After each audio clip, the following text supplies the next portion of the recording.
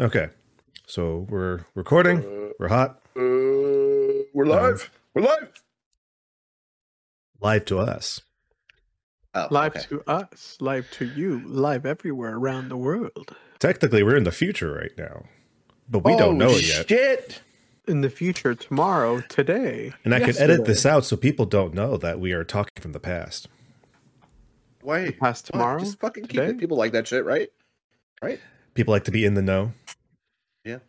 Don't they want to hear us bantering for like 5 minutes and shooting the shit? And Bullshitting then for the I next- told them, take it out. Put it on the table. Show me what you Massive got. flexer. All right. Here we go. Let's do this.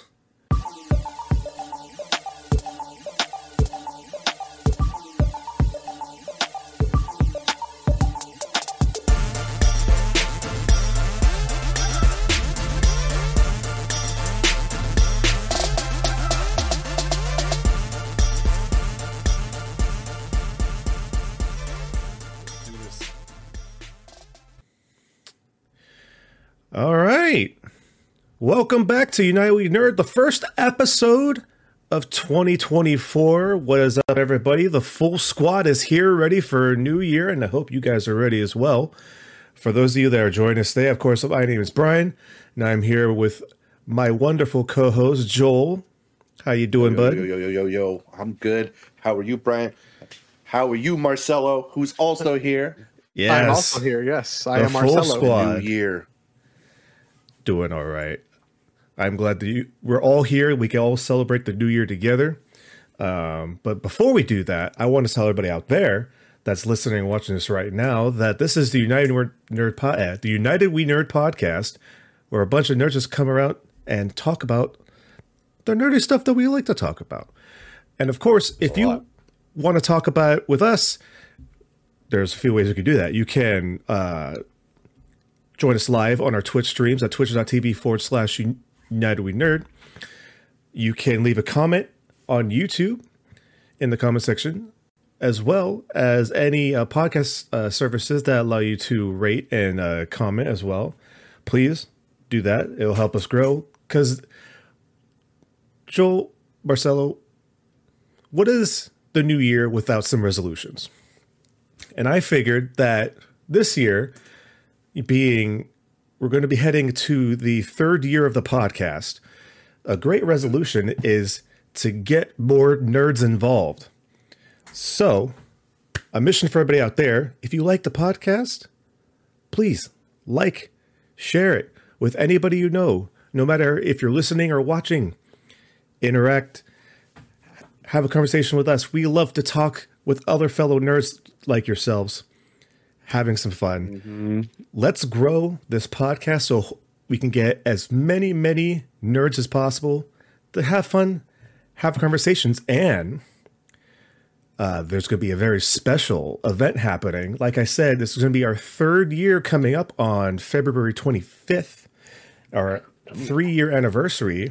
We are going to be doing a very, very special live stream on Twitch. Mm-hmm. For those of you who know, halfway through last year, we started toying around with the idea of doing special live streams that are a little bit more competitive.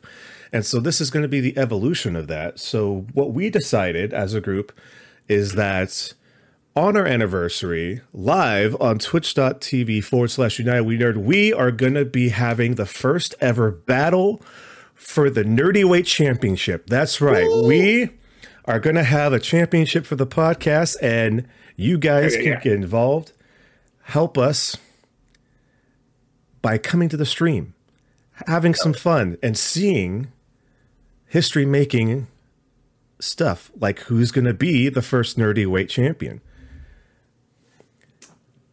So, with that being said, end of house cleaning. Joel, Marcelo, Happy New Year. Happy New Year. Welcome to 2024. How are you guys doing? Joel, let's start with you. What were we doing on break? I was playing a lot of Baldur's Gate 3, to be honest. Of course. Too much. What else? I watched What If. That was good. It was fun. Enjoyed season 1. Season 2, I think, was just as good, if not better. So, Nice. and dodging Marcel's texts about watching certain movies as usual. So, Oh, what a surprise! So what movies are on this list? I keep hearing about it, but I don't know what. There's at least movies. 2. I'm sure there's many more Marcelo knows, but one of them is The Whale, and the other is Creed 3. Creed 3. Okay. So 2. Yeah. And Marcelo, And he definitely did. And let me tell you, he definitely didn't watch them on break. He had like a whole Killers month the off Flower of work. Moon. Yep, didn't watch either of them. I did not have a whole month off. I had a week off. Thank you very much. But yes, that's true. I did not get to them. Which a week off for you was like a month off for anybody else. So you had all the time in the world. And I got food poisoning, so I was like, kill me. Mm-hmm. Yep. I had all that time. Couldn't even watch 3 movies. Did see though? You know what I did what? see? Brian, for the first time, I saw the Sinbad movie by DreamWorks. Actually, Oh, that's right. You were over on New Year's Eve. We watched some good old classic DreamWorks movies, and it was fantastic. We saw Sinbad, and we saw How to Train Your Dragon 2, which I've never seen before, so that was a treat. It was actually a pleasant surprise. But yeah, I'm really surprised you haven't seen Sinbad before. oh, just never got to it. Nope. What happens in the second one? Well, That's the one with the big dragon. Yeah, Right? yeah. Yeah. Jimon Hansu's I mean, the bad guy. this it's been out for a while, so I guess like the spoiler territory is kind of null and void. It's the one where Hiccup's dad dies. Yeah, and he finds his mom. Yeah. Okay. So he Okay. gains one parent and loses the other. Yeah. Yep. He has Okay. the flame sword. And also, I have confirmed that Hiccup is indeed Canadian. Yeah, definitely, because it's the guy from Seth Rochelle. Rogen's. Yeah, Hey, thank you. Rochelle. Yeah. Yeah. But I was making a joke. I was making a joke while we were watching. It's like, man, every time he calls Hiccup Bud, it sounds more and more Canadian. It's like, oh, come on, Bud. Come here, Bud. Yeah. It turns out the actor is actually Canadian. So I was like, oh, that makes sense now. Marcelo, how was your break? Well, let me tell you, it was not great. Oh, okay. Let me first start by saying kids are gross, and I love them. But they touch stuff, and then inevitably they touch you, and then you get sick, and then you spend your break being sick. But in that time, what did I do? Oh gosh, I don't know. Saw each What did other? I? We saw each other. Huh? Yeah, we did see each other, huh? We learned the story of Jesus Christ through the story of song, so that was fun. Oh, wonderful. Wholesome. Yeah. Let's see. I can actually say the movie he's referencing. There's a song with Antonio Banderas. It's actually not bad. What's it called again? I forgot. Oh, you The put it song on, or the movie itself? the song? I haven't watched the movie. Plus, I haven't watched the movie yet. You know it's me. Come So wait, on. what movie are we talking about? It's the 2023 classic Christmas movie, Journey to Bethlehem. You laugh, but it's actually a really fun movie. What's this on? Oh gosh, We're not being paid to advertise by the for yet. Anyway, pay me because I love this movie. Oh wow, okay. The song is called "Good to Be King," and it was a really fun movie. Oh, I I've really heard enjoyed about it. that song. Yeah, I thoroughly enjoyed it. I didn't know it was recent. Okay. Yeah, it came out literally like a week or two before before we like I stumbled across the song on my All right. TikTok. Of course. Yeah, I don't know. God, it's a long story. I'm not going to get into on the pod today. Hey about man, why. algorithms are weird. Hey man, hey listen, man, listen. My daughter started asking some questions about some stuff I wasn't ready to have a conversation about, and then it just so happened that I could describe the stories better in song form. So Okay. It's like we're gonna have the internet take care of this, hun. Yeah, TV raised me, internet can raise you. So you know how that goes. What else? What's the difference? Yeah, I don't know. Other than that, just been chilling. Not a lot of time for video games, unfortunately. I started playing Super Mario Wonder, but like, I mean, when I say Ooh. started playing, I mean literally just did one level. Okay. Turned it on, started playing it with Og, and we played the first level, and I was like, this is impossible to play with a 3-year-old, and then we stopped playing. So we're not quite there yet. So with that small experience, how do you feel? At least Wonder is with having a small child. Like how was that experience? I know you're saying it was difficult, but it's super fun. I mean, the game itself is super fun. It looks really pretty. I downloaded the DLC for Pokemon. Hey, there you go. Nice. So I did play that. How far did you get in that?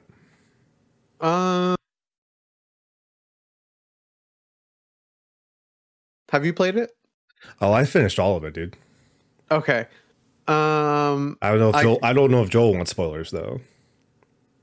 I'm not gonna get that game. I'm still in Baldur's Gate, man. Okay. Don't worry. And fire away. This for anybody that doesn't want to hear about Pokemon DLC, tune out for a little bit. All I will say is I got to the Mask Festival part, and then the little boy got all butt hurt because I didn't want to talk to him or whatever, and then that's as far as I got. And then I stopped. Kieran gets a bit butthurt real quick. Yeah, he's kind of a pain in my ass, if you know what I mean. So that's about as far as I got. Okay. And I need to go back and play. I need to travel. I've been traveling again for work, so I need to just start taking my Switch with me again. It's the perfect airplane companion. I do it for every trip I go on. I know. I just wish it was just like the Switch is like this. I just wish it was like just a little bit narrower, just for me, just because I got like the big shoulders, So it's like I don't want to be like this on like the plane. So it's like move over. Did you just buy the first DLC or did you buy the whole bundle together? I just bought the whole bundle. It was like cool. $35, I think. I think you will, because I remember back when we were playing like Black and White and stuff, you would power through Pokemon games like it was nobody's business. Mm-hmm. I think you might really, with that being said, you might really enjoy the second piece of DLC, the Blueberry Academy stuff, because that one had me struggling a little bit, not like in quality, but like in like how hard it can get. Because I feel like where the first bit of DLC is mostly like build up story to lead to DLC 2. Mm-hmm. This one is like, okay, you need a challenge because you're so late in the game that we are going to make the battles challenging so that all the battles are 2v2. Mm-hmm. And all of the like gym battles for that section actually have like comp level difficulty. Like the NPCs actually have like very like competitive viable teams, which is really interesting for because like Pokemon games can get challenging, but I never really seen them do like this like level of like challenge before. So I think you'll really enjoy that. Yeah, this first one, like, I don't know if it's just me or what, but it's a talker, man. Like, it just goes, and I'm just like, oh my god. Like I said, like the first one, like in retrospect, is very much a setup for the second one. Like, this is like we're introducing you the character, so we don't have to do it later. Oh, gotcha. Yeah, it's fun, but I just like I literally sit there and like I'll be like watching something on TV and just like skip through all the text. Like I don't give a shit about anything. Like I just want to fight stuff, man. That's where I'm at. I just want to fight stuff. Oh, yeah, you'll love 2 then. There's a lot of fighting in DLC 2. Yeah, and then other than that, this is beyond break, but like, I know you guys, I think you guys talked about this already, but finally got to see Godzilla yesterday. Yeah. Yesterday.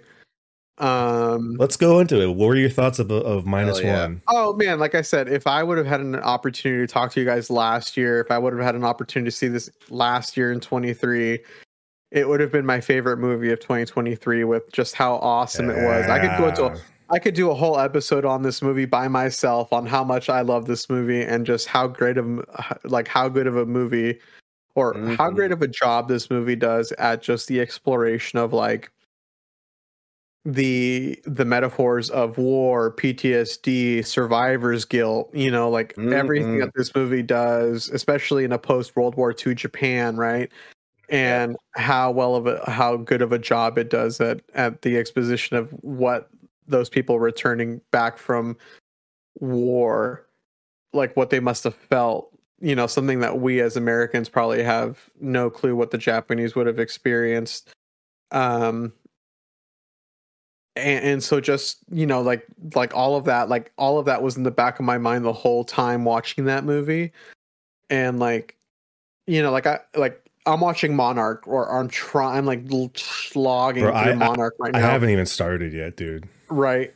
Okay. So well, we'll have to talk about when you get to it. If you get to it, we'll talk about it. Right. But I'm struggling, right? Because I want to see monsters, right? Like, you know, that's what I want to see. I want to see kaiju fighting each other. But like with this movie, you know, Godzilla is definitely a set piece, and I was just very interested in the cast and the characters in the movie because they did such a good job. Right. The actors did such a good job that like Godzilla, like I probably like even if Godzilla wasn't in the movie, I was just like so invested in the characters. Exactly. Like they did such a good job with the characters, which is such a unique thing to, you know, to the Toho universe and how they do Godzilla movies, that they do such a good job making you care about the characters versus like, you know, on this side of the ocean, like I don't care about any of the characters in like the American versions of anything of like Kong versus Godzilla or King of Monsters. I don't care about anything with like the like the Monarch stuff or anything. I just want to see Godzilla like fight Kong on a fucking battleship. And that's a testament because at least during like the Heisei era of Godzilla, like most of the Heisei films were just Godzilla versus something, you know, and the humans were there. Like maybe there's like one or two, you know, or like a small handful of the movies where like the plot for the humans was okay, but the main attraction was Godzilla versus a big bad of some kind. Yeah. Where this is literally taking it back to the roots again, I guess you could say, because like Shin Godzilla was kind of like taking it back to the roots in a way, where Godzilla was the antagonist in a sense. But even in that, like the human plot was interesting, but at a point through the movie, it kind of gets like muddled a little bit, and you just want to see Godzilla wreck shit, and he does. But what you're saying, like, for anybody that says like, no, I just want to see like big monsters fight, I can understand that. But then I will proudly present -1 and be like, here's what a very good Godzilla movie can do when they treat the human characters with like care, and they give you a story to care about. Because I swear to God, like every character in that movie, I actually care about them. Like I care about like what they're going through and their struggles, and like trying to figure out, you know, how to be Godzilla without the military's help. And then everybody trying to, you know. Yeah, it was definitely like a ragtag, and like, you know, like the twist at the end with like the main character, like I kind of saw coming, but I didn't. But like it was still impactful enough where you were like, fuck, like this is intense. Yeah. Like it was still an emotional reaction to me, and like I don't use it. I feel like I use it as a crutch now, but like as a father and as somebody who's, you know, whatever, like all that kind of shit still like resonates like with me now, and I'm like, that stupid motherfucker like fucking did that shit, you know, like all that kind of stuff still reacts well. But on like, so that's like on the story level. On like the actual movie side, like with the budget that they had, right? This movie in comparison, such a small budget. like such a small budget, but the way that they made this Godzilla look was so cool because in some angles and in some scenes, it looked like a man in a suit. In some angles, and it looks so cool. And then, of course, the CGI looked like I was, me, you know how I am about like CGI, and sometimes it looks really shitty, and sometimes I'm like really critical about it. Yeah, especially like high budget movies. Like, come on, guys! Like, but like I like knew this was low budget for what it was, but like it didn't matter to me in this movie. Yeah. This was the best representation of an atomic breath that I've ever seen. It was so fucking cool. Like, it was so scary. Intense. Yeah. Yeah, this was a dope movie. Like, there was a lot of things that I liked about this movie. And I'm still processing a lot of the movies that I saw last year. Which I know we're already getting into 24, but like I still think that we need to do a breakdown as a group, because I know I've been kind of MIA and stuff, like with all of the movies that I saw last year. Because there was a lot. There was a lot. And I want to touch on the look of Godzilla real quick. Because I don't know if you knew this. It was in the credits, but the design for Godzilla in -1 was made by Square Enix. Oh, really? Yeah. No, I didn't see that. Yeah, they got Square Enix to design and animate Godzilla for the movie. Dude. And to add on to the coolest implementation of the atomic breath, I think also one of the coolest charge up sequences. Mm-hmm. Oh, dude. Where Godzilla just becomes like a pile bunker, and like having all of his spines like stick out as it's charging up, and they all just go back in the body as he just fires the beam out. Oh god, it's so cool. I just love that they couldn't do anything. Like, there's literally nothing that they could do. Mm-hmm. Yeah, it was cool. It was a dope movie. I loved it. Made Godzilla terrifying. Yeah, it really did. Like, you really so scary, very scary. Because I don't think I've ever seen Godzilla like reach down and like eat people in that way that I can remember, or literally stomp on civilians. Yeah, because like play with them on the beach. Yeah, because like sometimes Godzilla is so big that like the destruction is just like, oh, okay, like, it's hard, like the destruction is just so big that it's like, oh well, like of course people are gonna like get like fucked up or whatever, like versus like, hey, here's like early 1950s Japan where things are a little bit smaller, things like the scale is smaller, and things are constructed differently, and all of a sudden it's like the chaos is just different. And then all of a sudden here's this giant fucking monster thing coming at you. So yeah, it was dope. I can't wait to see it again. I know. It sucks because it's going to take forever to come out. I hope not. Yeah, because Shin Godzilla I feel like it took forever to come out on like Blu-ray or whatever, digital. I feel like it took almost a year for it to come out. You know what pisses me off? Streaming services. They don't reprint Shin Godzilla that much, but I keep fucking seeing them fucking Matthew Broderick Godzilla movies on shelves. Well, I guess not anymore, but for the longest time, I've kept seeing them on shelves. I was like, I need some good Godzilla. Hopefully they'll bring like the black and white version when they release it in theaters in Japan. Oh yeah, that'd be cool to see. I guess. What about you, Brian? What you been up to? Boy, did I do some gaming. I actually went through my gaming backlog, and I actually started taking chunks out of it. You guys knew because I messaged you guys. I beat Spider-Man 2 finally. Hell yeah! Woo. Great game. hell yeah. Yeah, yeah. Such a good game. It's so good. I'm kind of sad because now I have nothing to do. Like, I could have tried 100% it, but I feel like where I'm at right now, I am satisfied on where I am with Spider-Man 2. I don't know if Insomniac is planning any DLC. I know they said I know they I'm said waiting for New Game Plus. I don't know about you. That's what I'm waiting for. I know they said that they were only focusing on the main game, and they'll think about it later. So that's fair. I think what we got with the game is well and beyond, anything that, I can expect as far as interesting side missions that actually have nice little story, like mini story beats for the character. Especially a lot of Miles's side stories are actually really good. Yeah.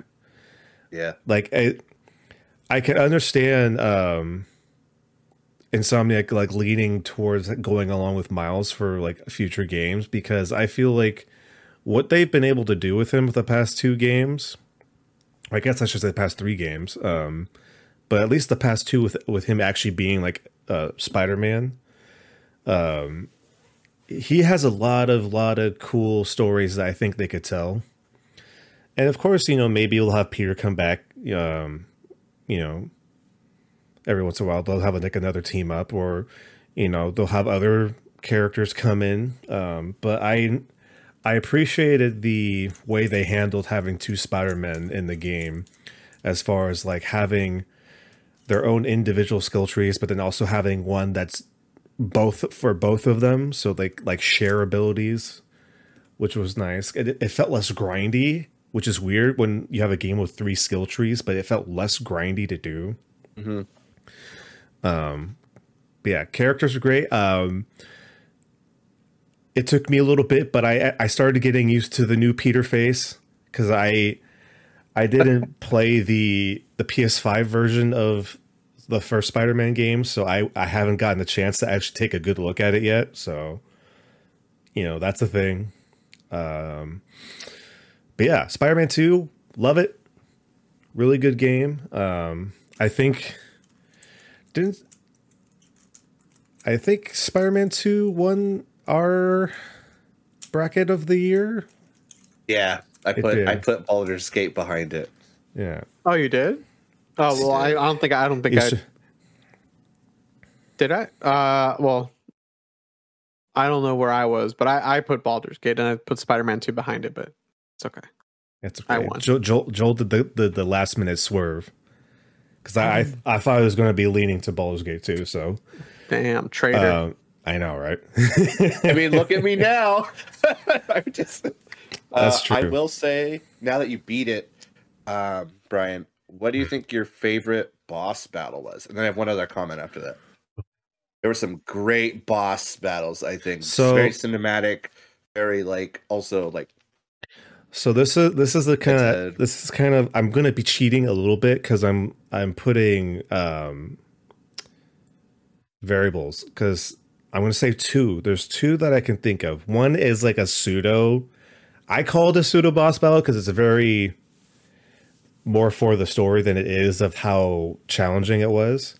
So first, I'm going to say, I guess like spoilers for anybody who hasn't played Spider-Man 2 yet. Like, again, the Venom versus Kraven fight.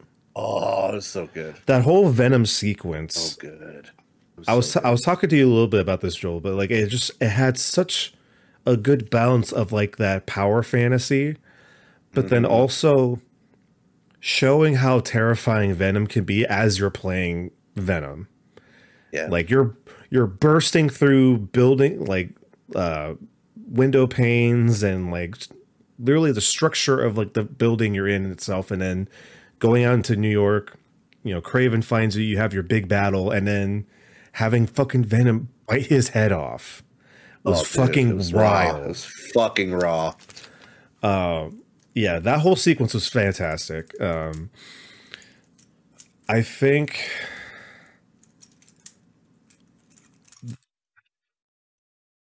this won't be man, it's so hard to choose. Like, of course, the Sandman one was a great opener. I'm going to put an asterisk on that just because that's just a set piece in itself that you can't ignore.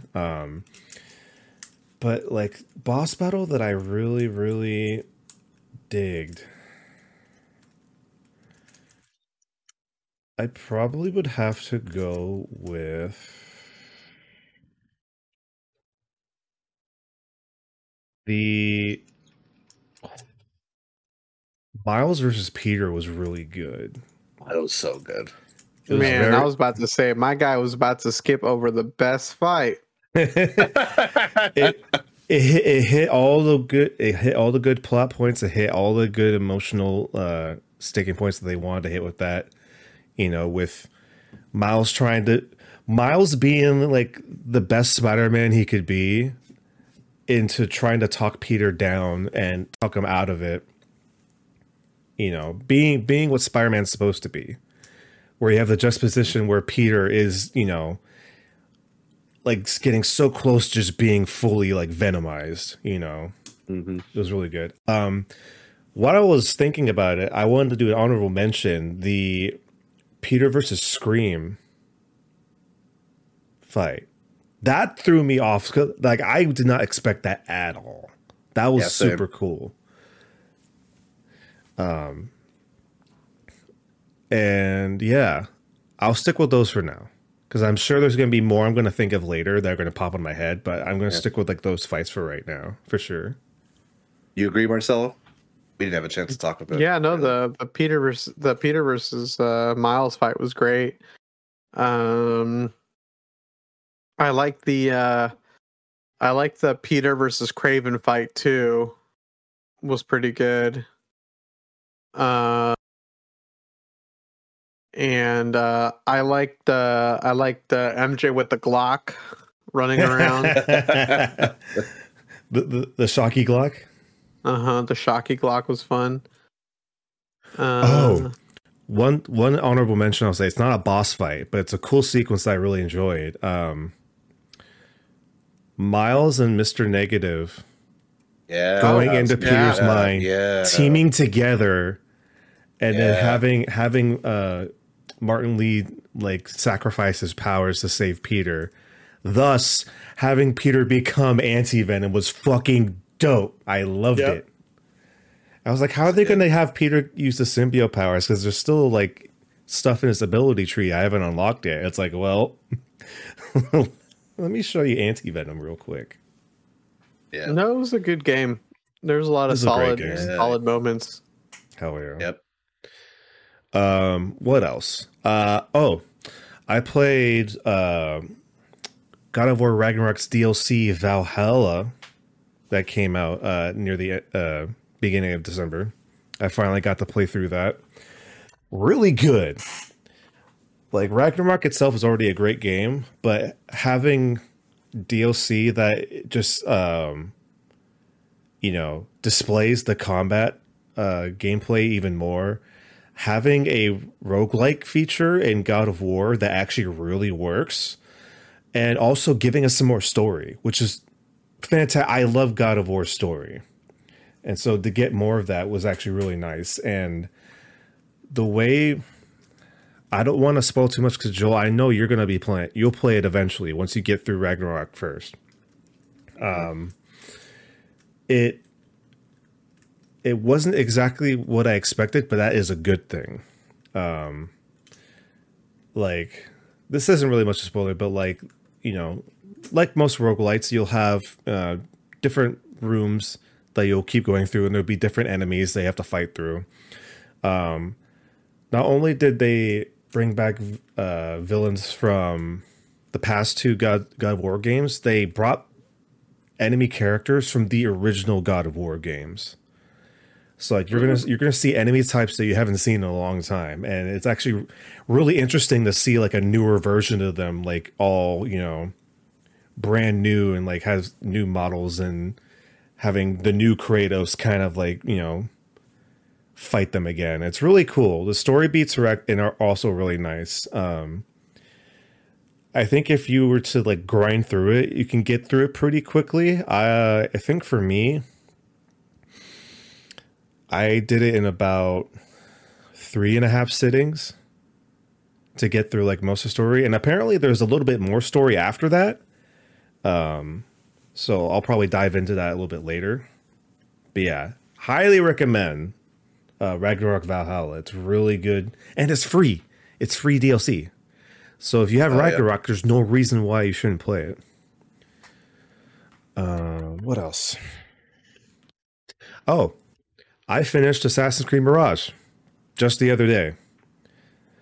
Nice. How'd you like it? I really enjoyed it. It had the charm and the scuff that a classic Assassin's Creed game would have. And I know for some people that kind of puts them off, but for me, I enjoyed it. It was able to give me a little bit of nostalgia, but also keep some of the aspects of the newer games, and also kind of expand upon ideas that they tried to introduce later on before the reboot games happened. It harkened me back to pretty much where they were trying to go with Syndicate, in a sense, just as how the game felt. Because you had a little bit of the parkourness that Syndicate had, which is kind of like a dumbed down version of Unity. Not the most elegant thing in the world, but it gets the job done. They did a great job of giving you variety as far as assassinating the main targets, which I believe Unity introduced. That they kind of tried to bring back in Valhalla in the DLC, but I felt like it was kind of a missed opportunity that they couldn't implement it more. So that was really nice. It felt, the world's beautiful. I've said that before when I was playing the game. The world is very beautiful. It's big, but not too big. So basically, you have your main missions, and of course, you have like a little bit of the collectathon stuff that I did a little bit. But Basim is a very fun character. If you'll meet him in Valhalla in his old age, and so you get to see his beginning and like kind of where you kind of see where his path will lead him into Valhalla. But I really enjoyed it. I thought the acting was very good. The characters were fun. But yeah, just an overall fun Assassin's Creed time that I very much appreciate. And I know that their Code Red, the Japan Assassin's Creed game, is I think the next one on the docket, and that's going to be more so kind of like the Valhalla Origins style, where it's the bigger like RPG open world. I hope that Mirage did well enough to where maybe they can like switch off every couple of years and like do these smaller ones, because I feel like they did something really good here. Is it fantastic and amazing? No, but I feel like as the Assassin's Creed community could use smaller games like this every once in a while. But yeah, Was it in general? Was it a pretty short game, or was it pretty long? it's a shorter game. I'm trying to remember. I think like 30 hours, right? Versus like Valhalla's 40 or 60, right? Yeah. That's what I've heard. It's like roughly 30 hours, depending on how fast you kind of cut through like the main quests. Yeah, you can get through it pretty quicker than any of the more recent Assassin's Creed games, that's for sure. But yeah, it had a lot of. I bought it on. Oh, that's right, you actually bought it. I did. I don't remember what system. PlayStation? Probably PlayStation. Yeah, probably. I say it's still worth playing through if you had some fun with it. Definitely harkens way back to like the original Assassin's Creed games, which I guess is the point, because this kind of helps set up kind of where things lead to the first game as far as like the environment. But yeah, I enjoyed it. I had a really good time.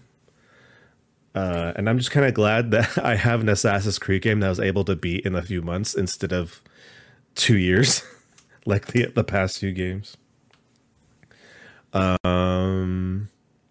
Oh, I played 2 new mobile games that I wanted to talk to you guys about.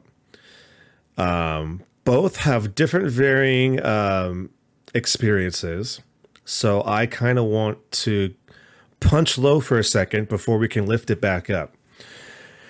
So if you guys aren't familiar, I mentioned before that there's a Devil May Cry mobile game that was being made, and it was released last week, called Peak of Combat.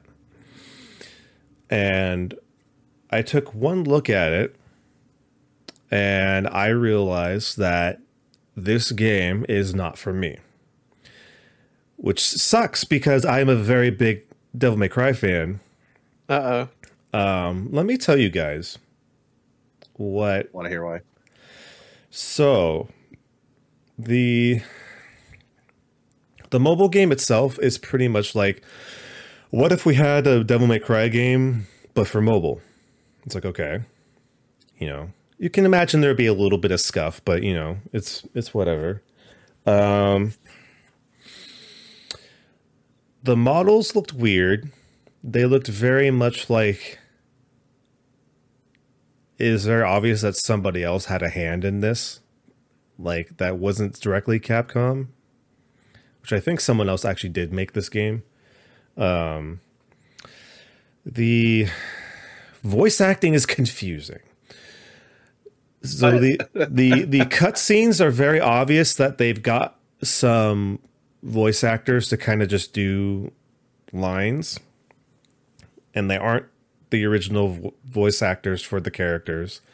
Only like the big cutscenes have voice acting, and then at some points during gameplay, it will just be text, which is confusing.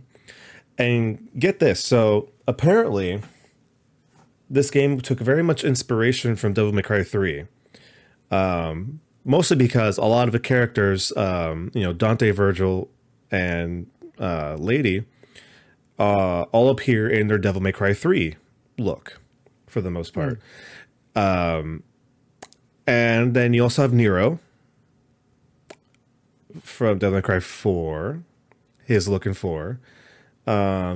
Apparently also down the line they're adding V, who has only been in 5.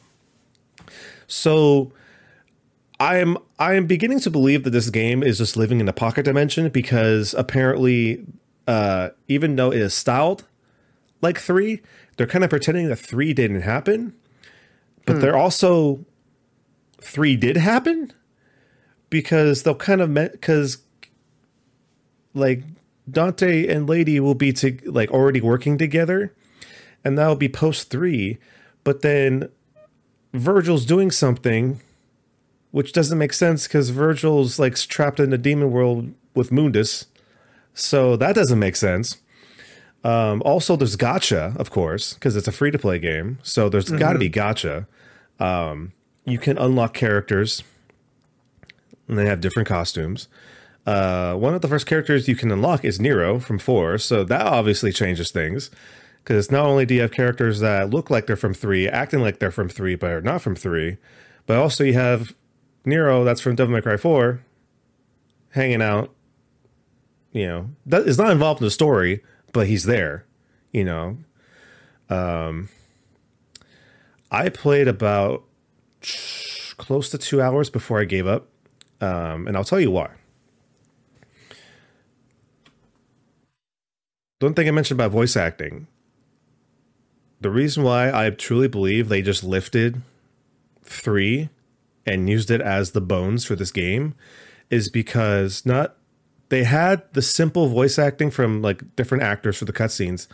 In the game is the exact same voice lines, the action effort voice lines from Devil May Cry 3 for Dante. It's exactly the same. I shit you not. I even went back to some Devil May Cry 3 footage just to make sure, and guaranteed they are the same exact effort noises from Devil May Cry 3. Wow. So that's interesting. Now you guys know that Devil May Cry 3 is all about its stylish combat. You know, you do the combos, you do the weapon switching, you have fun with it, you kind of, just mess around, try to get a good style ranking. For this, you have your combos that you can upgrade. You have a move that's tied to a button, which once you use it has a cooldown, which already makes it kind of weird because it's like, so if I have Dante do a stinger, I have to wait for a cooldown in order to use it again. So that's like, I can't combo in and out of that. Not to mention, 2 of his styles are switchable, but then 2 of his styles are implemented into his moveset. So he doesn't have all his styles that you can switch between. Also, if you're playing with controller, some of the buttons don't work. So you have to, like, let's say if you want Dante to use his double trigger, you actually have to tap the touch screen to activate. So you have to go from your controller and then reach down to touch the touchpad to activate it. I don't know if you can map. I didn't get that far because I didn't care. But the game really wants you to do the microtransactions. Because not only can you do gacha for costumes, do gacha for characters, you can do gachas for the weapons that the character uses that you have to upgrade in order to beat the more challenging enemies. Of course. And of course, from there are also items that you need to help upgrade you even further. And you can upgrade your character, you can upgrade the weapon, you can upgrade the move sets with in-game, currencies and whatnot. And the one thing that beguiled me is apparently they already had a 2.0 update. And for some reason, it took out Dante being able to use guns. Hey, man, just remember, a gacha game's always going to be a gacha game, so... But let me just say that again. Dante, the guy who was known for going Wahoo Pizza Time with his sword and his pistols, Ebony and Ivory, and the game actively does a patch to where he can't use his fucking guns. What the fuck? Like, I'm getting actually frustrated right now. It's like, what is this game? It's such a husk of what Devil May Cry is. Like, there's literally jokes on Reddit having a picture of someone holding up Devil May Cry 2. It's like, well, maybe you weren't that bad.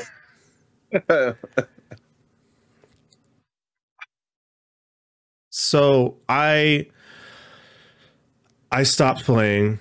Yeah, it's unfortunate. It's nice that they're trying to do more things with Devil May Cry, which is great. We're getting the anime sometime soon on Netflix. I hope actually this year. The only positive I could say about Devil May Cry Peak of Combat is that we got a new song by Casey Edwards, which is cool. Always down to having more Devil May Cry 5-esque music coming through. So that's the only bright point. So I'll go from there. I know I'm being long-winded, but I'll go from there. And Joel, I think both of you actually really enjoy this, but Joel, I think you might really enjoy this. I played another mobile game called Mobile Suit Gundam UC Engage. Oh, I've heard of that one, actually. I've heard of that one. Joel, if you have any mobile device that could handle it, download it. You'll have a great time.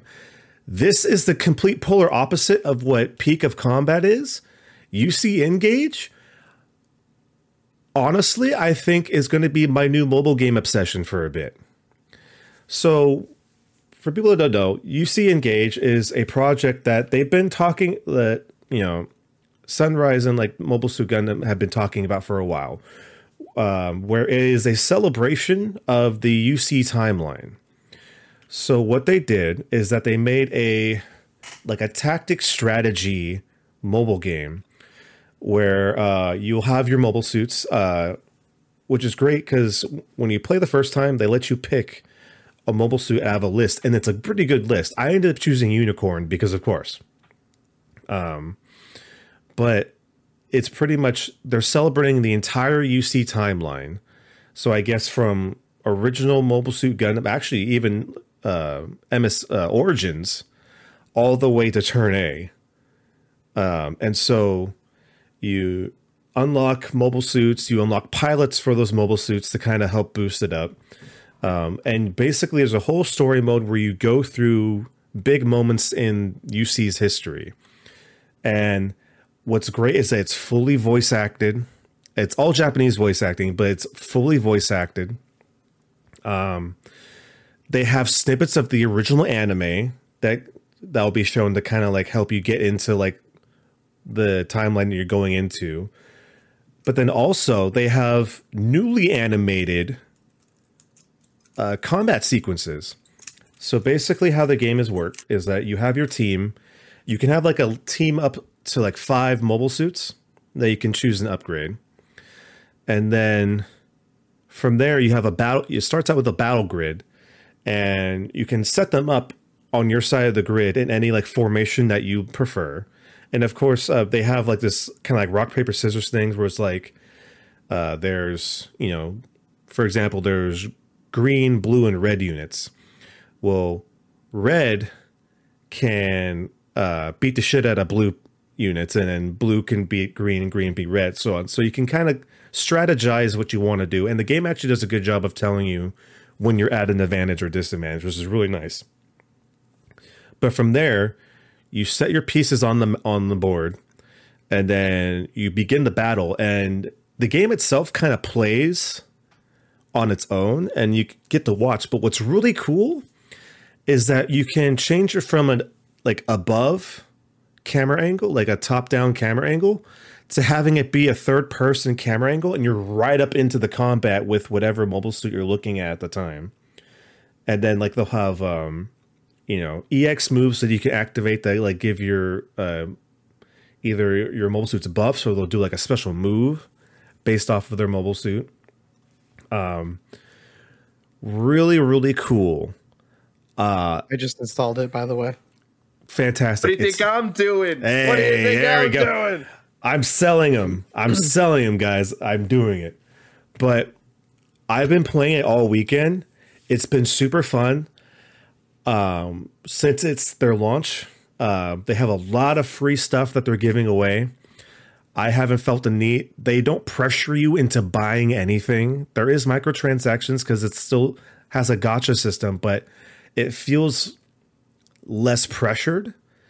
And especially since I've literally unlocked so many mobile suits already without spending a dime, which is great. Like, shit.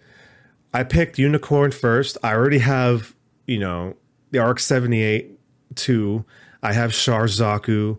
I have, ground type Gundam. I have, some Zakus. I have, a good list of mobile suits already. Podcast over. We're playing Gundam. There we go. Yeah, sorry, guys. It's over. But yeah, so once that's, I also highly recommend, because they do ask you if you want to do a full download. If your device has the space, I'd suggest doing that, just because it runs a lot smoother doing a full download. But you can choose whatever you want to do. If you have a good internet, it might not be a problem.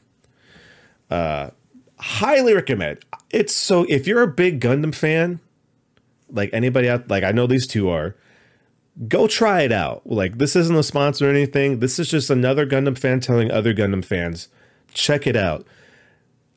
It's a good time. Gundam. Please. Oh my God, that'd be fantastic. But yeah, So that put me in a good mood. You know, after kind of like being soured on one mobile game, it's really nice to have another one that I can actually go back to and have fun with. And of course, I'm playing on my tablet, so it's a nice big display and it looks really crisp and clean. Do I install on like my iPad Pro? So it's like 13 inches of like. There you go. Man, this looks hella good for mobile. We've come a long way. Holy shit, you guys, this looks sick. Oh, bro. Dude, even like once you get into it, even the gotcha cutscene before they show you what you got looks sick as fuck. And okay, here's a cool thing I want to tell you. So when you do a pull in the gotcha, they do a little battle cutscene, like newly animated, like, you know, Amuro comes in the Gundam and Char comes in the Zaku and they're fighting in space. And that fight is basically just to tell you how good of a pull you got, because if you got a really good pull, the battle keeps continuing. And it's nice. And I'm not going to spoil anything, but depending on your pulls, there's different mobile suits that can appear as well. I'm just going to say that. But yeah, Mobile Suit Gundam UC Engage, super fucking cool. Damn, they really trying hard to make Char's counterattack good. Oh, yeah. So yeah, I really recommend it. All right, well, good to know, Brian. Thanks. Yeah. Okay. Could put a pause right here real quick. Marcelo, you said you had to go put your kids down? Yeah, give me a couple minutes, guys. Let me go put the kiddos down, and then I'll be back. All right, I'll just pause the recording for now. All right, give me a sec. Cool. Well, I don't know. I feel like kind of wrapping up on that. I don't know if you guys wanted to get into some news that we missed. The news you posted for today. Oh my god! But yeah. Yeah. Fuck. So if that's not any indication of where we're headed, let's just jump into it. Let's get into some news. All right. Looking up at our topic section. How do you guys... Right? Oh, sorry. Oh, don't worry, man. I got it. I didn't know when the go was. I didn't hear it. Fuck. Been almost doing it for 3 years. Yeah, I'm just making sure. They didn't fuck up today. I mean, if you did, then whatever. So I don't know if you guys want to just tackle this news story right off the bat, because it is depressing in a sense. One reoccurring story that we've been seeing throughout 2023 was, of course, how the video games industry loves laying off people. And if you thought that 2024 was going to be the winds of change, I would beg to differ. Because apparently, according to multiple sources, in the first 2 weeks alone in 2024, there has been enough layoffs to cover about 20 to 25% of last year's layoffs already. And it's only been about 2 weeks of January, so that's fun. Let's see. Kotaku here has a article that they're updating constantly, which is unfortunate, of all the video game companies that are laying off people. There are a few here. Some don't have exact numbers, so I'm just going to kind of go off of the big ones that were announced this past 2 weeks. The first big one being Unity, laid off 1,800 people, which, according to them, is nearly 25% of its staff. And of course, for people that didn't hear the news last year, when Unity went through they're trying to renegotiate their terms, and it got a lot of people in the industry mad because they're going to try to nickel and dime people. Of course, they went back on it, but that hurt the company a lot. And so they had some layoffs last year, and they had a lot more already. And apparently, according to Kotaku, the layoffs will be completed by the end of March. So I don't know if this means that it's like it'll be finalized or if there's more to come, but that number alone did a big chunk of the number this year.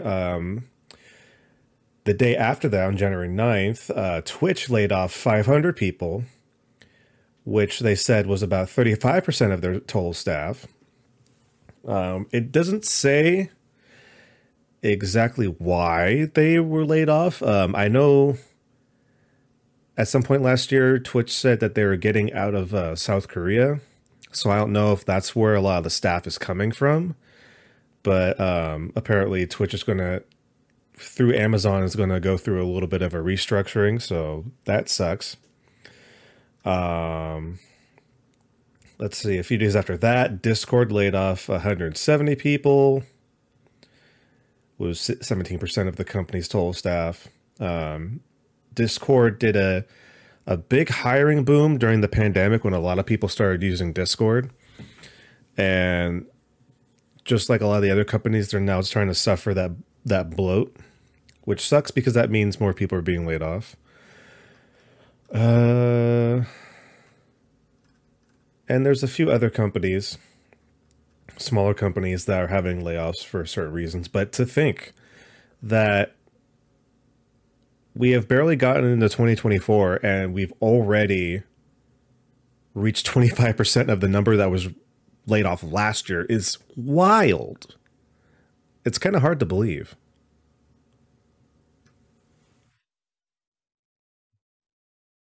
And a lot of what this is too is just what? It's just the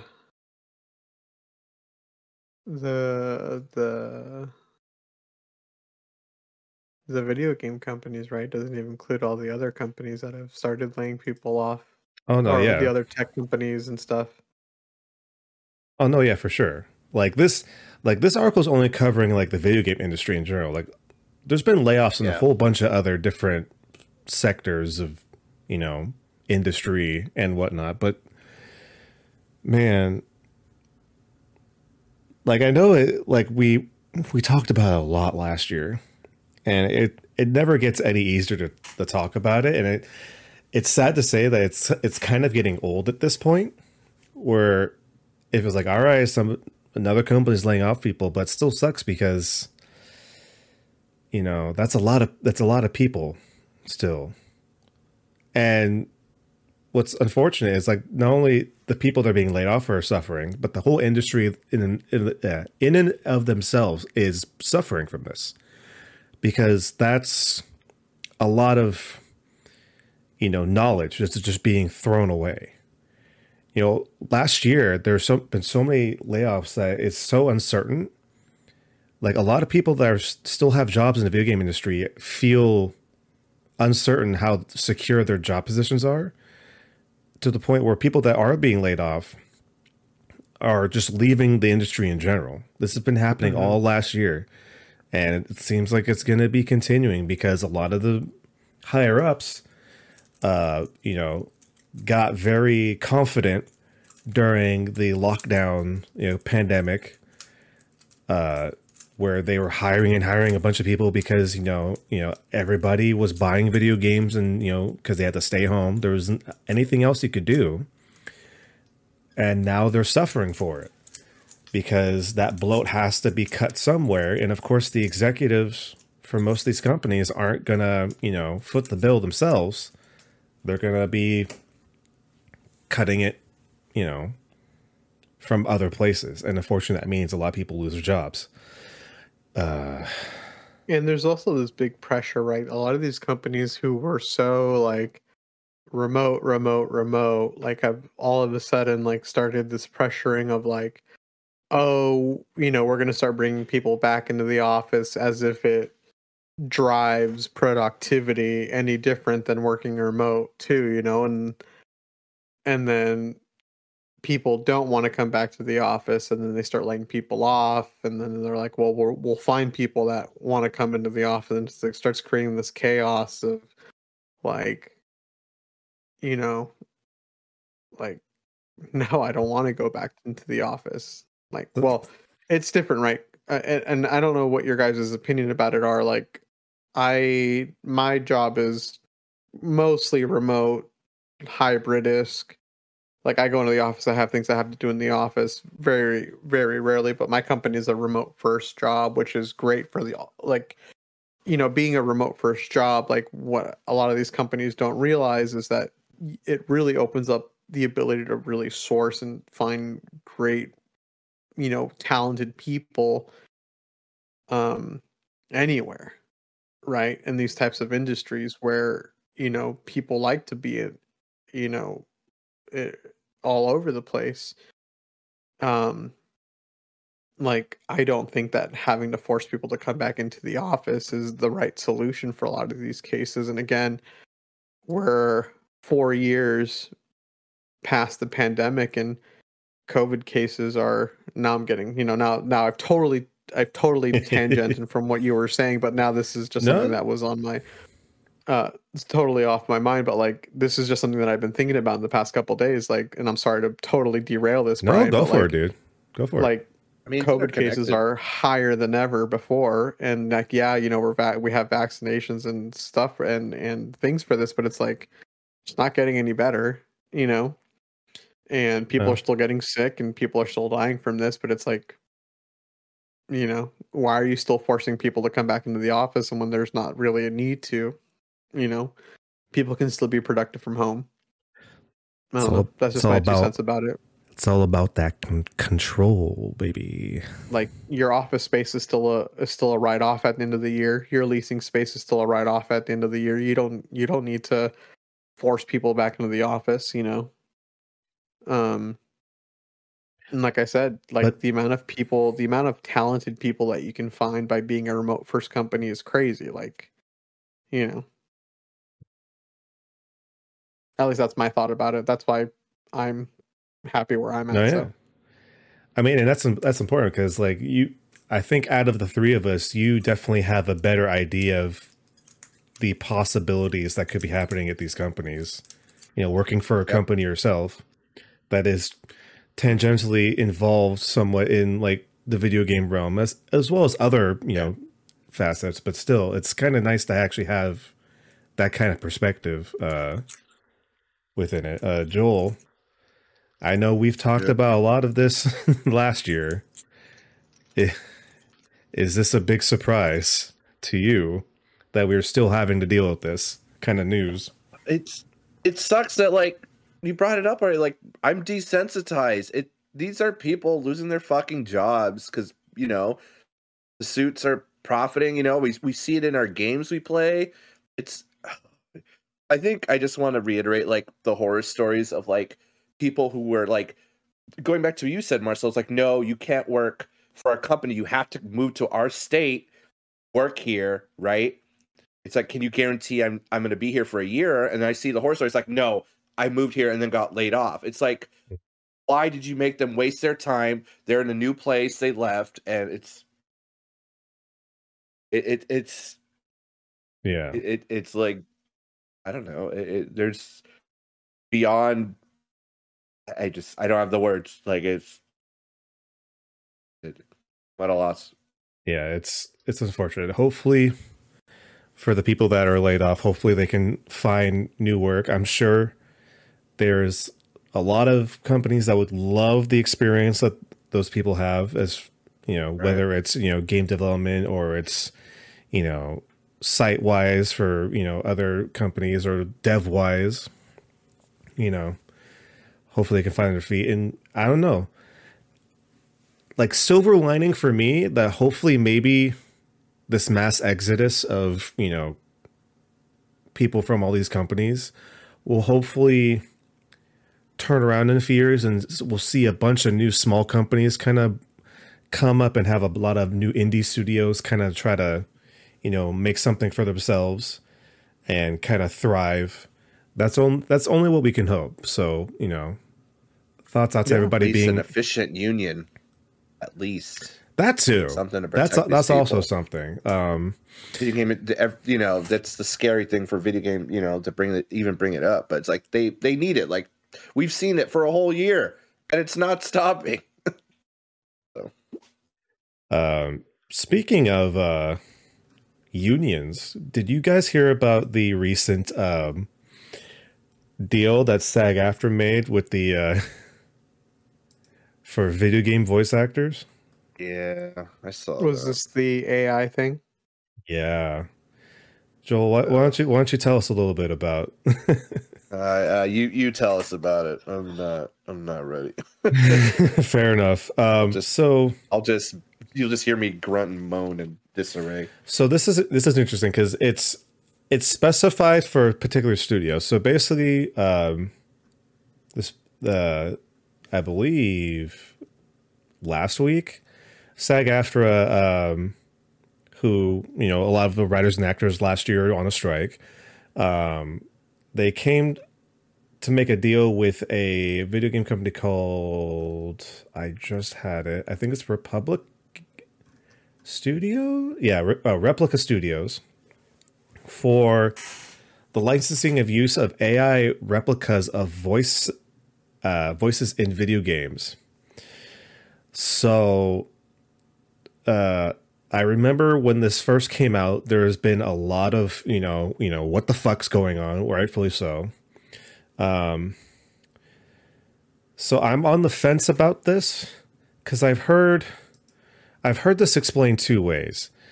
Right off the bat, it sounds horrible, you know, because, you know, AI replacing voice acting, that's not good. I know the finals that came out at the end of last year got some flack because they used AI for some of the voice lines in the game. But reading into this further, basically, to sum it up, SAG-AFTRA made a deal with Replica Studios so that they made protections for the voice actors to sign off on that studio in particular to make AI replica like voice modules for like their games. From what I read, basically, like they have to have the actors sign off on it. You know, they get the minimum rate of pay for their use in AI form, and the actors can pull out at any time. They can deny the use of their voice in AI whenever they so choose. So, is this scary? A little bit, but when you kind of read in the fine details, it's at least pointed in a direction to where the actors themselves have protections so that studios like, you know, Replica Studios don't just have free reign. So it's a mixture of like good and bad, because it's bad that there's companies that just want to use AI instead, but it's also good that SAG-AFTRA is at least kind of putting protections for the actors, which is something you kind of want to do. You want to get into it early, because that's the whole issue with the actors strike last year, was that they didn't get in soon enough for protections with like the, you know, the whole AI and like the deep fake technology and stuff like that, where at least this sets like a small precedent for like at least the video game industry. At least that's how I'm looking at it, Joel. I've seen some some emotions going through your head. Let me know what you're thinking. You know what would really solve all that? Just fucking pay your actors right instead of undercut with AI. But whatever.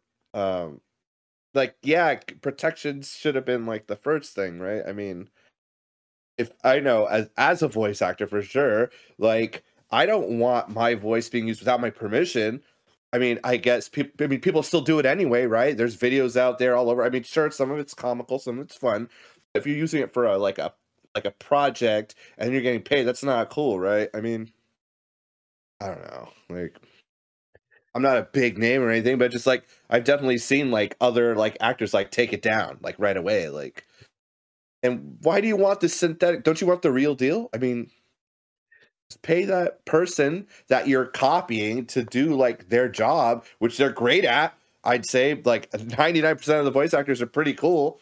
Like I'm sure if you just pay them, they'll do a great job and be cool about it. But I forgot where I saw this, but someone posted on like Twitter saying like this, like, yes, like pay your voice actors and pay them for the job they do. They said something like this, like regulated, could help like very small companies that couldn't afford voice actors otherwise, which, you know, I can see that side for sure. But I mean, it's never going to be actually having the live person in the booth recording lines and dialogue. But yeah, like I said, it's just like a mixed bag because on the one hand, like I said before, you know, yeah, it's not the best when someone chooses AI over the actual person. But then on the other hand, at least the actor will get paid for that use of their voice, and also they have the right minimum. Well, I mean, yeah, I say like at least the minimum rate. So I don't know, Marcelo. What do you think about this kind of news? I don't know, man. I have opinions about AI that are. I have mixed feelings about AI. I see the benefits of using AI for helping companies, you know, streamline processes, and I see the benefits of AI for being able to you know, make certain things more streamlined. I can see you know, my brain works in two ways, right? So there's like the business side of that, and then there's like the creative side of it, where I can see where people who work in these creative spaces, you know, can see where, you know, there's a little bit of a of that, like, well, you know, they're taking opportunities away from us, and definitely, you know, there's a lot of missed opportunities there. But like you said, you know, oh, it's an opportunity for, you know, smaller companies to be able to have access to voice actors. But at the same time, it's like, I'm sure there's a lot of small companies, and maybe there's smaller voice actors who are sure. also looking for that opportunity, right? Maybe, Definitely, you know, but I'm not familiar with like what the rules are for voice acting and what the minimums are, and, you know, what somebody has to be paid and stuff like that. But it's like, all right, well, I'd be willing maybe to take a lower pay for a lower job, but it's like, you know, at what point are you taking advantage of somebody? right. Yep.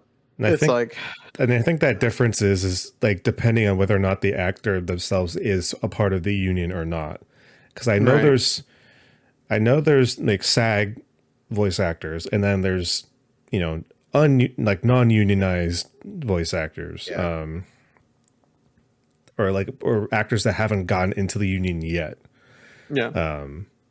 So yeah, it just all depends on, you know, what side of the scale you're on, like you were saying. Yeah. Like I feel like AI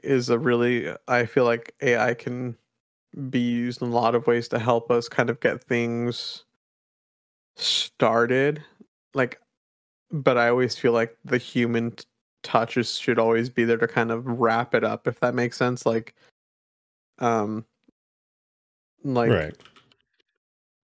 you know, for me, like, English is not my first language, so I still struggle with a lot of a lot of like putting things in the correct context.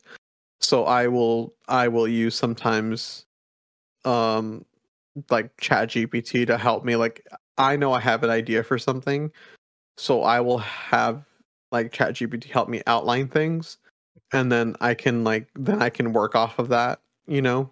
Right. And I'll it'll help me create templates, and then I can work off of that and stuff like that. That's how usually I use it. Um and just to help me create foundations, and then work off of that and create my own stuff off of that. Or Yeah. So I don't know. It's tricky.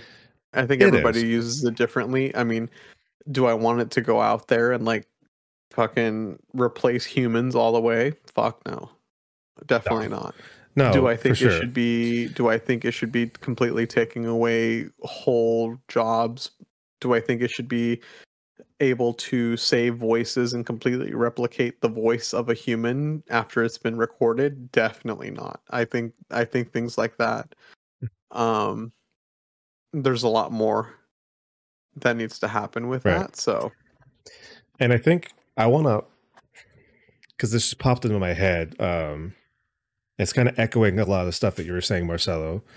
Um, Back when the Corridor Crew released their AI generated anime, and it got the internet very up in arms, because I follow them because they do really cool stuff and they do a lot of deep dives into animation.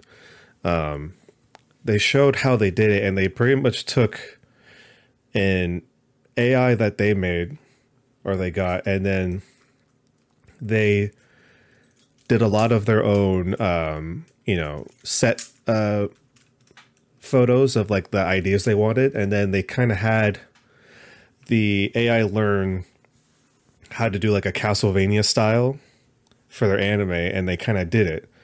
And then a few months later, they took the same concept, but then they had they hired animators to do a lot of the art that would then be computer generated to do the same thing. And there's an animator that reacted to it by the name of Aaron Blaze, I believe is how you pronounce his last name. But he is an animator. He animated for Disney for a long time. He was the director for Brother Bear, and now he's independent on his own.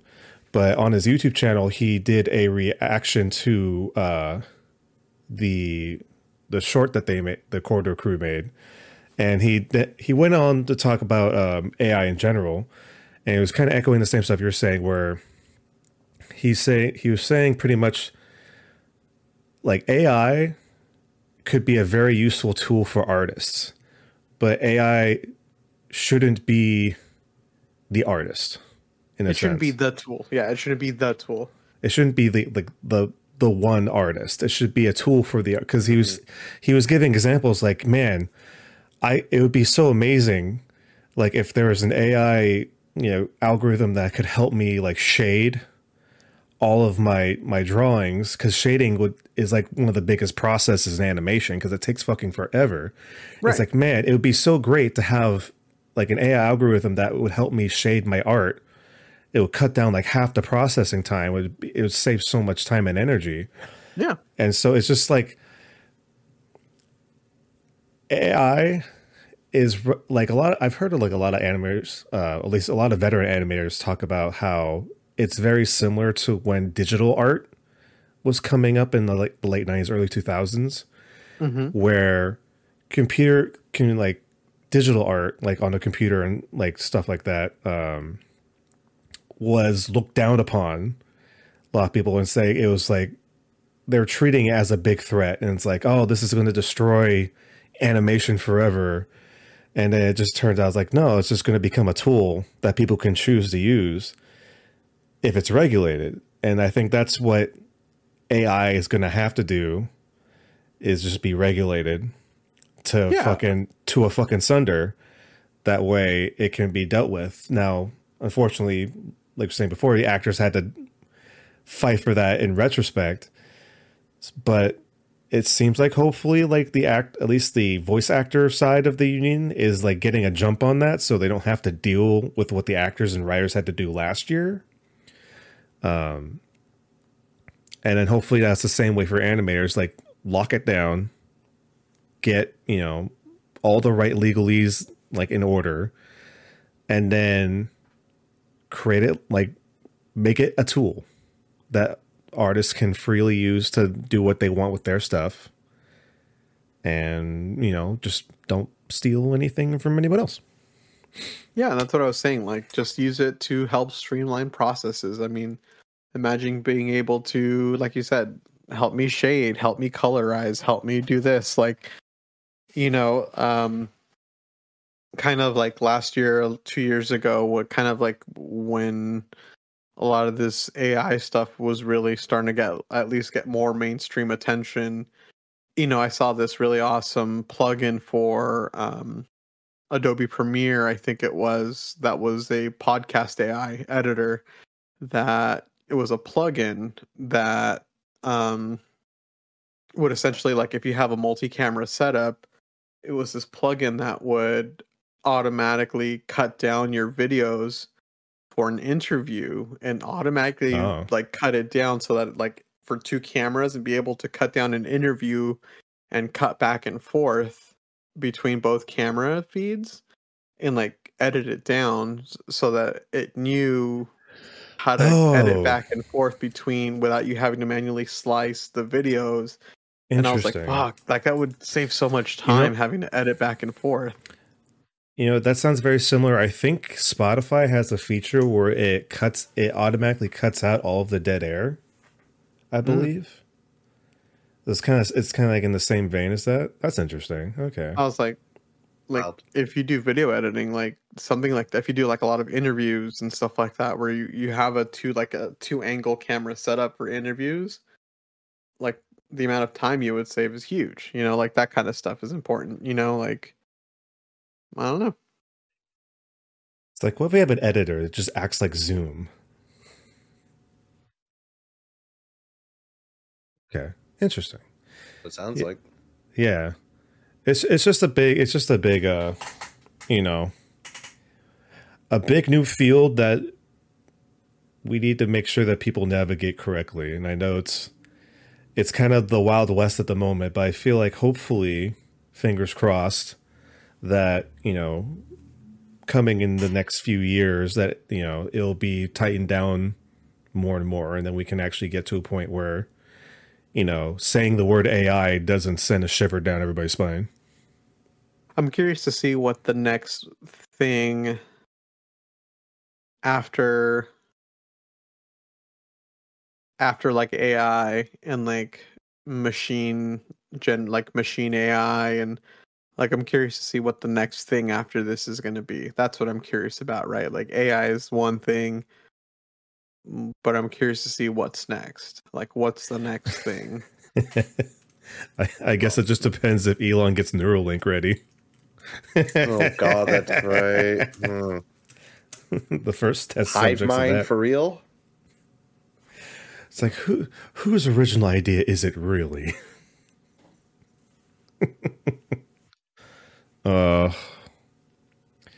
Yeah, I don't know. That's going to be a very tricky subject that we're going to have to kind of navigate towards for the next little while.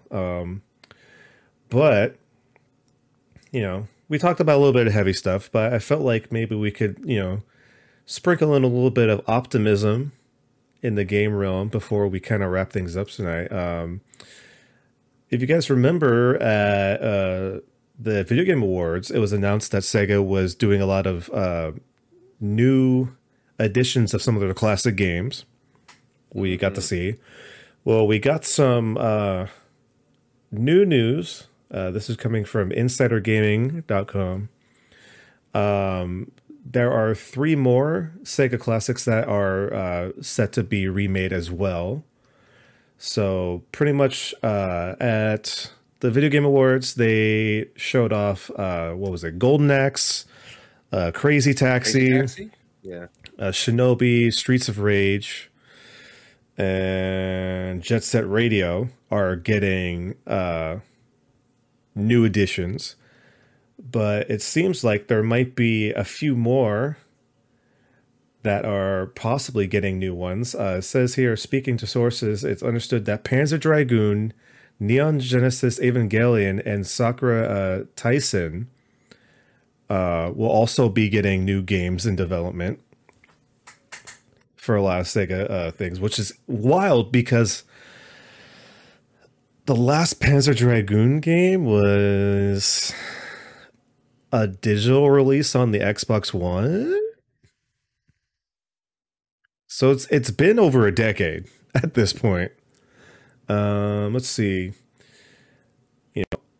Also, with those games, it's also said that there's including 8 more games have yet to be announced because there are trademarks that Sega had filed for.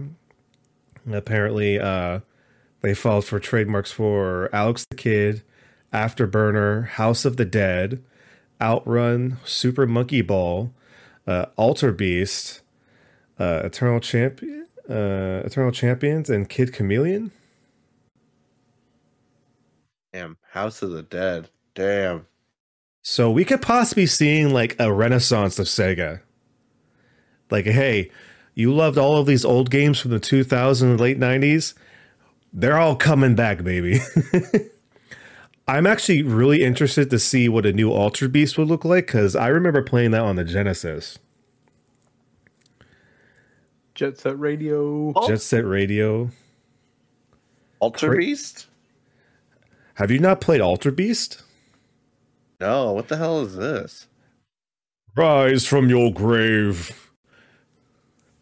It's a really weird game, but it was also cool at the same time because like each level, your guy would just get more and more buff to the point where he just turns into a beast. And you fight these weird underworld demons. It's fucking sick. But yeah, Sega's doing some pretty cool stuff. It's nice that a lot of these old franchises are actually getting some attention. That it's not just Sonic and Yakuza and then whatever Persona game Atlas is making. Nice.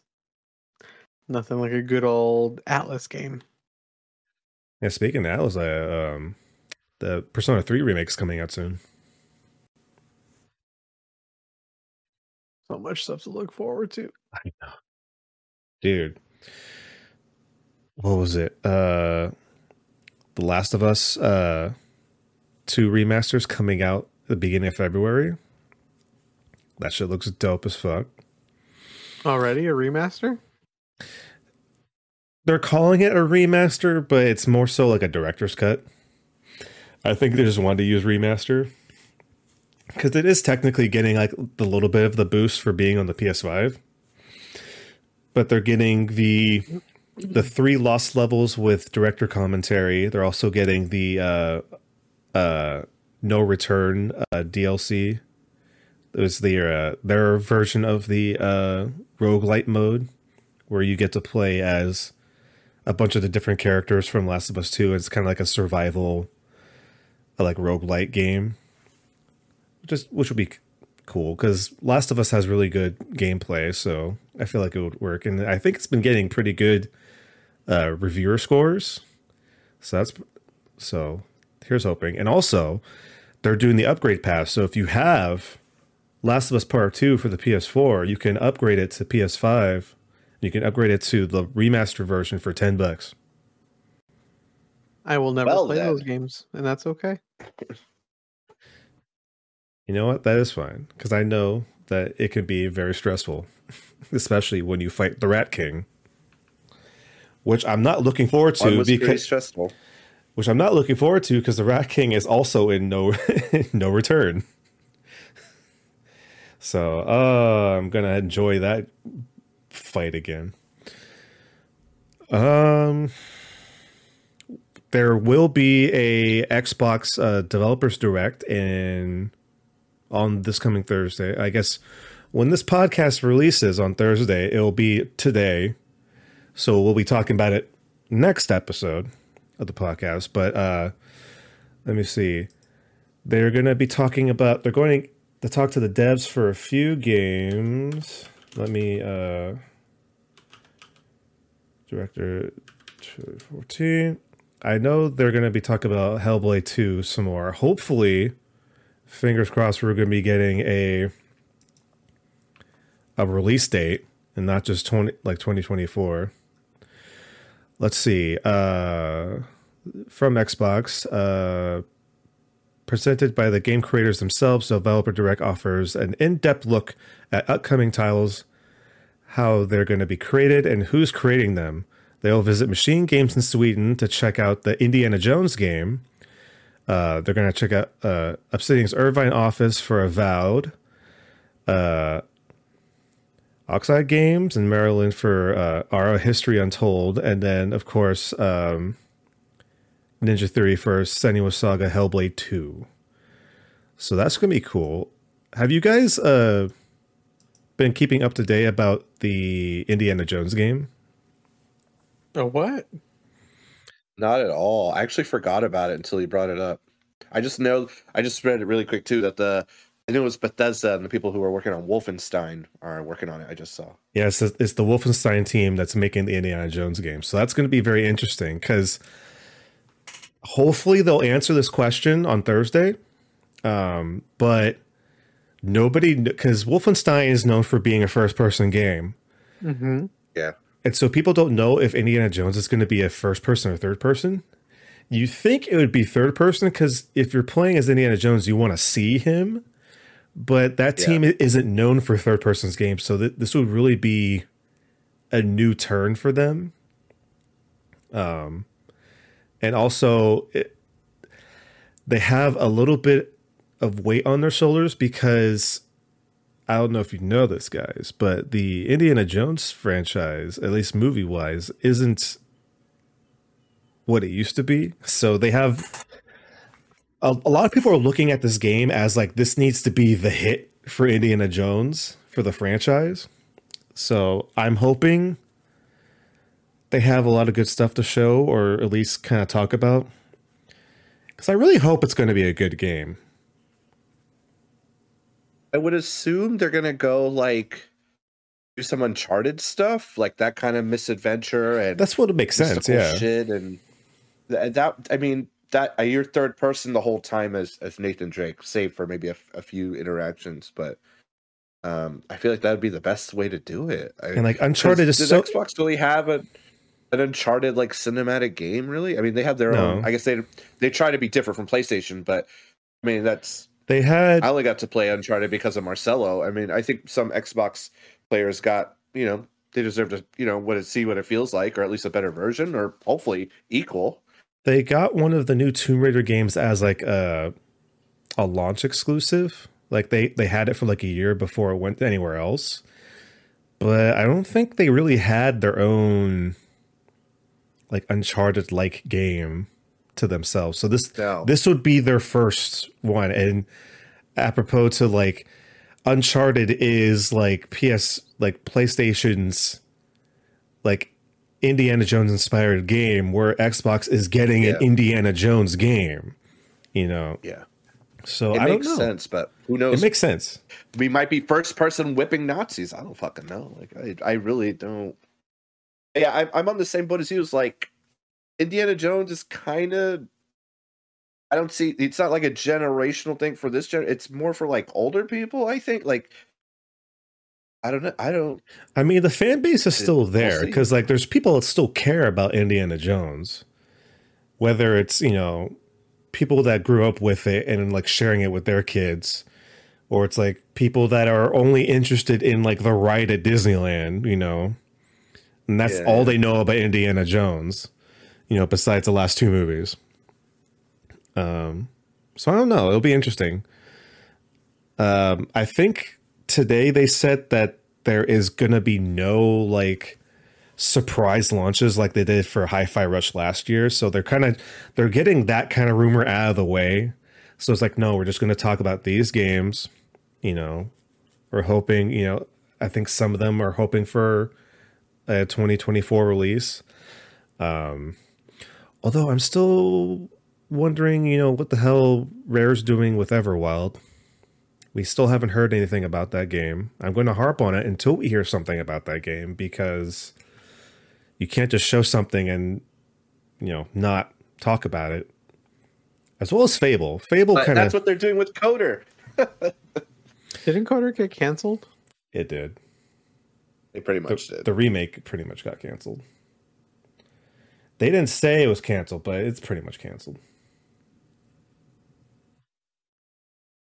Sorry, Joel. I know. It was. Honestly, I was excited, but After that first year, I was like, I don't know. And we don't see anything else. And so Yeah, it's unfortunate. But yeah, that'll be fun to talk about, see what happens. It's really cool that Xbox is actually, going in and like having the devs talk about their games. It's a nice kind of change of pace. It's kind of, they started doing it last year, and it seems like they're going to keep doing it every year. In January they'll have the devs talk about what games are coming out and what they're working on. So it'll be a fun little treat for all of us game fans. Let's see. getting an Indiana Jones crossover with Sea of Thieves. Ooh, now you're vaults. talking. He fights skeletons and shit. Dude, I'd be so down for an Indiana Jones set. Oh, imagine this, Joel. You can have the figurehead be the idol. Yeah. From the first movie, right? Raiders of the Lost Ark? Yeah, that was the one that had the idol and the ball, right? Yeah. Yeah. Imagine that as a figurehead. So. Or have it be the capstan. That'd be kind of cool. What about the Crystal Skull? They could make that work, actually. Like, they could have like a set piece for your ship. That would be the Crystal Skull. It could work. Alien. Marcelo shaking his head. I don't know. I'm excited. It'd be cool to see what happens. Yeah. Besides that, I don't know if there's any news topics that any of you wanted to bring up before we kind of wrap it up here.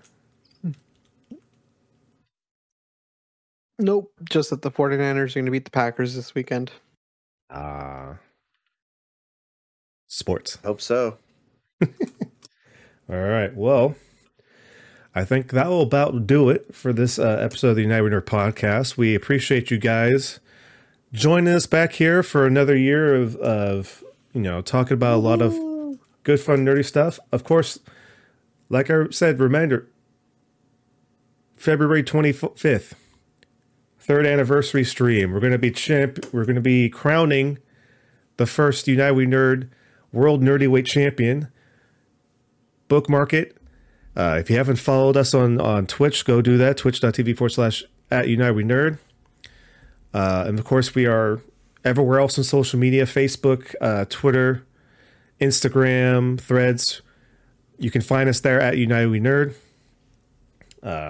We look forward to continuing to have these conversations over there with you. If you so like to have this conversation with us, we would enjoy the time you spend with us. But of course, that's then. We have to say goodbye for now. So until next time, keep on nerding. Bye-bye.